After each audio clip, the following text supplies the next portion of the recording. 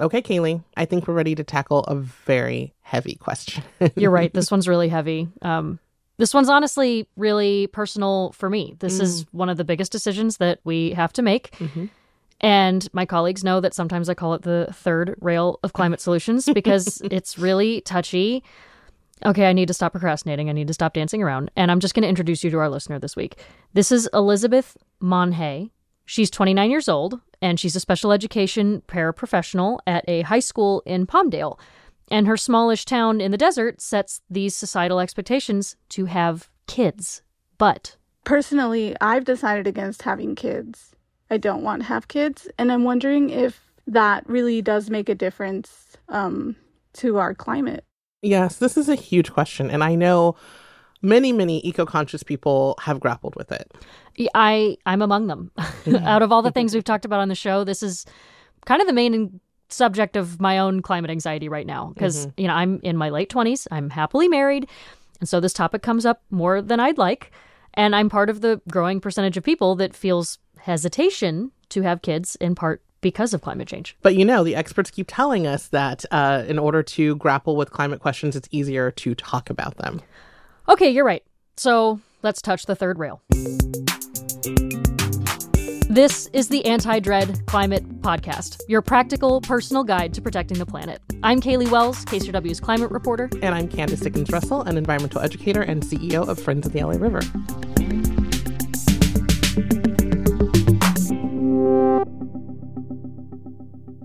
I want to start with this study that came out because this is one of the first things that I noticed when I was grappling with this. It's out of Lund University and the University of British Columbia. Okay. And it said that the 4 biggest things that you can do to help the planet in a developed country. You can eat a plant-based diet, you can live car-free, you don't use planes, and you have 1 fewer child. And the 1 fewer child decision had more than 12 times the impact of the other 3 actions combined. Yep, that sounds perfectly right to me. It's our diet, it's how we get around, just like we talked about before.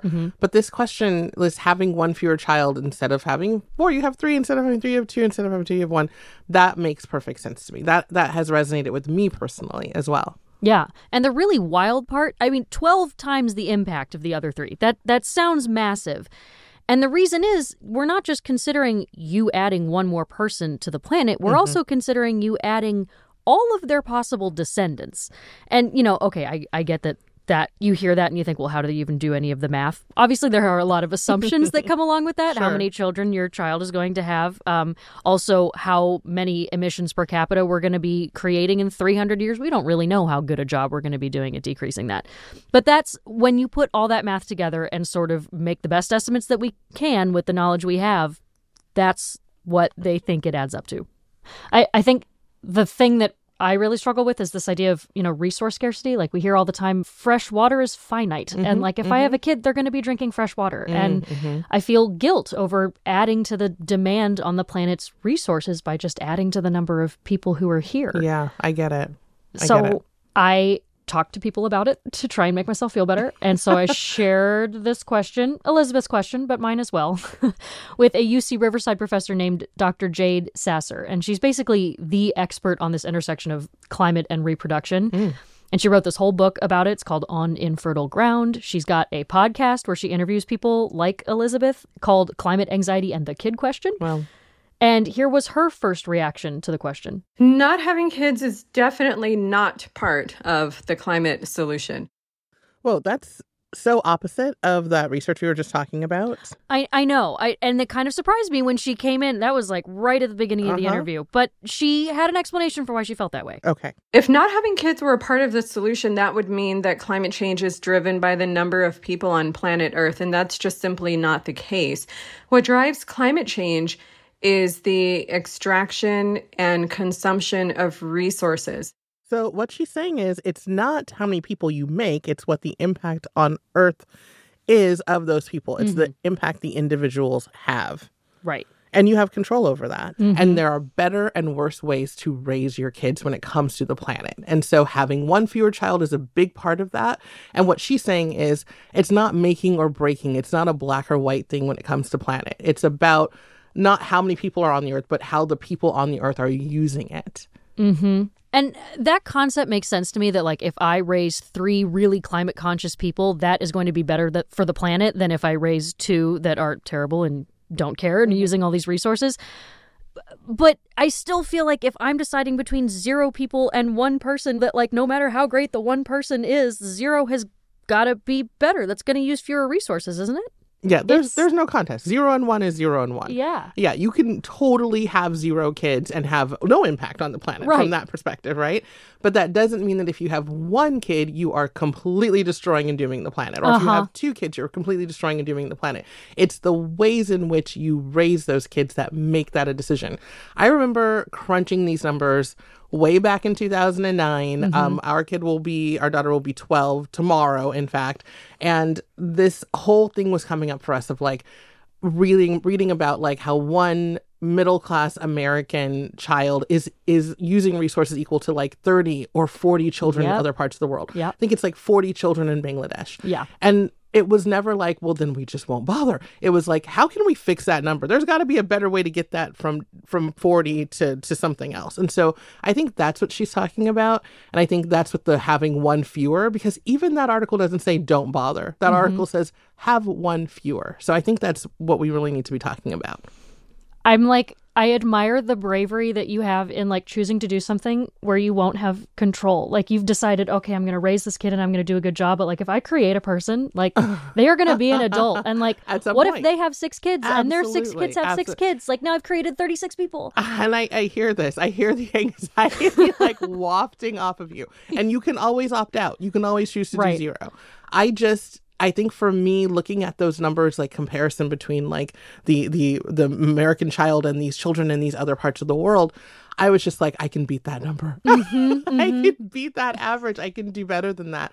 But yeah, 0 is always an option. Always an option. Yeah. Like when you are talking about, well, but I think I can beat that number, that's sort of like I know I can competitive, beat that like that competitive vibe and that confidence, I totally feel in every other climate solution I ever engage with. Yeah. I'm like, well, yeah, but I'm gonna nail that. Right. Absolutely. But this one's different. And I don't know why it feels different, but because it's kind of everything, right? I guess it's all the decisions it's in one. It's really huge. And don't minimize that in your mind. Like it's big. It's a really big decision. I know we really grappled with it. I mean, I'm talking calculators. I'm talking a weekend away summit. I'm talking graph paper. We really spent a lot of time on this question. And, Eden is 12 tomorrow. So we can tell what decision we made. But it's really personal and it's really tough. I admittedly haven't gone through all of this calculus that you have done. I have not brought out graph paper and gone to a summit because I sort of like dusted off my hands. I was like, okay, well, fewer people means fewer resources. And so I need to make fewer people. But Sasser said that's not really how it works. If we look even at a really, really short time scale, if we look at the beginning of COVID, there was a lot of emphasis on how greenhouse gas emissions took a significant dip when people were on lockdown and stayed home. Same number of people were on the planet, far fewer emissions because people were engaging in different behaviors. Sasser also makes this point that the decision that you make on whether or not you are going to have children, that shouldn't be tied up with like your own climate anxiety. What I'm saying is don't internalize these large-scale structural problems as if they are your own individual problems, because they're not. I think another reason that this is difficult is because, and I know that this is like a problem in society, but I don't feel like I'm just making this decision for myself. There are many people in my life who also want to see me have a child. Tell those people. No, I'm just kidding. That pressure continues to build. I've been married for 5 years. It would have been very normal for me to have a kid by now. And I'm every year seeing more and more friends becoming parents. Yeah. And so I asked Sasser if she had heard of that experience, and I gotta say I was really comforted by her response. Oh, have I heard about it? I have heard about that struggle. There has been research that has shown eco-anxiety and climate distress were profound among young people in Generation Z, and that these distressing emotions were really compounded when older people denied, dismissed, disregarded, or minimized young people's climate concerns. I think older people tend to believe that we know more than younger people and that we are right because we've been around longer and have more life experience. But on this issue, we are not right. More often than not, we tend to be very, very wrong. So be ready to be wrong and to learn from it. I don't think we can really understand the pressure that young people, as an environmental educator, I see it every single day. Yeah. The pressure that young people are walking around with, this ever-present, this omnipresent concern about climate. It's real. Yeah. I think the other problem with that, too, is frequently those people in that older generation are parents. Mm-hmm. So they are biased toward their experience. Yeah. Yeah. You know, they created people that they ended up really liking. And so they're like, well, you too could also create people that you would really like. Yes. But, it doesn't do any good at all for the older generation to tell the younger generation to shut up and not worry about something. Because that's the opposite of what we're going to do. We are going to keep talking about this, and we are definitely worried about it. Yeah.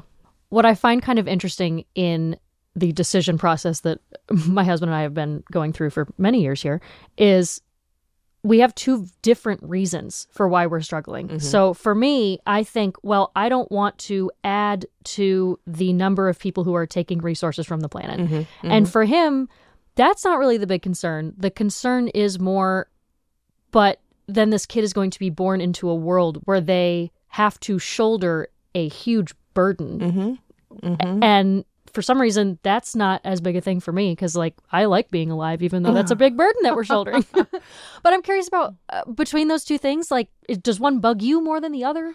I think it's yes and, right? Yeah. So on your end, it's like the impact, right?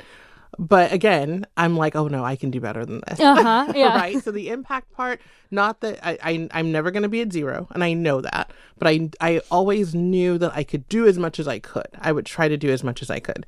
And so that made me feel empowered. It made me feel like, okay, I can make these better decisions.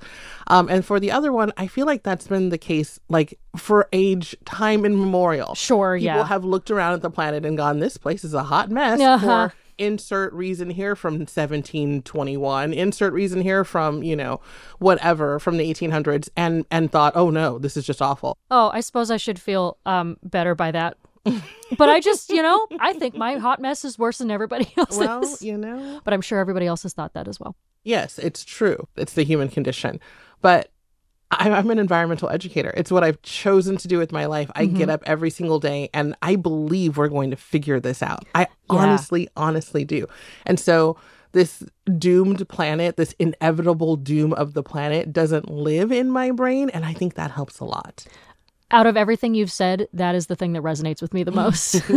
I have said many times before, I don't think I'd be able to get up and do my job every day if I didn't think that we're going to make it. We're going to make it. And I really do feel privileged to know that I get to be a part of the generation that's going to watch us do it. Absolutely. I have no doubt about that. Yeah.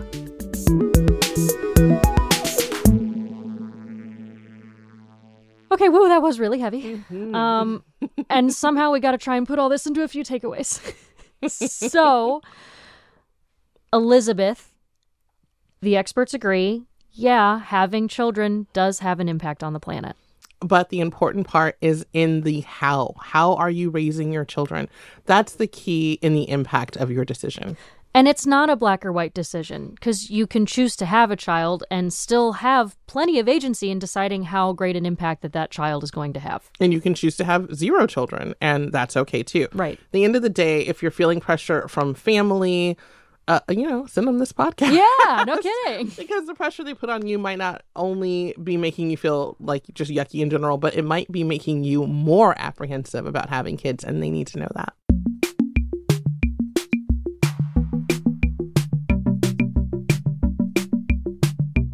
Okay, so I am feeling the weight of this episode. Candice, hit me with some good news. Help me out. Okay, I've got some good news for you. Okay. It's kind of a throwback to some really good news that happened back in August, and it shows just how kids nowadays take climate into their own hands. Oh, yes, I did hear about this. Oh, this made me feel so much better. Yes, let's talk about the people in Montana. Yeah, absolutely. So this is about some students in Montana. Way back in August, they're young activists, and they filed a lawsuit against the state because they said the state's policies on oil and gas are unconstitutional. Okay. And they won. So the judge ruled that Montana has to consider climate change when making decisions about fossil fuel projects in the future. Wow, that is really, really exciting. I have to say, it makes me especially optimistic when I see young people engaging in climate action, because that is what gives me faith that we're going to make it out of this. Yeah, absolutely. Good news. And that's it this week on the Anti-Dread Climate Podcast. If you haven't, please subscribe to this podcast and share it with a friend. We've got a newsletter that will have our advice every week. And to get it in your inbox or to ask us a question, you got to go to kcrw.com/climate. Next week, Candice is going to lead us through part 2 of our climate and having kids conversation. This time for the people who already know that they do want to be a parent or that they are a parent already. Yes, that's when we're going to talk about the how. I've been talking about that this whole episode. Now we're going to get into the nitty-gritty of the decisions that you can make, large and small, to lessen the impact of having children. Oh, love that. Can't wait. I'm Caleigh Wells, climate reporter at KCRW. I'm Candice Dickens-Russell, environmental educator and CEO at Friends of the LA River. Our executive producer is Sonia Geis. Our production assistant is Celine Mendiola. Our technical director is John Meek. And our music is by Carolyn Pennypacker Riggs. The Anti-Dread Climate Podcast is a KCRW production.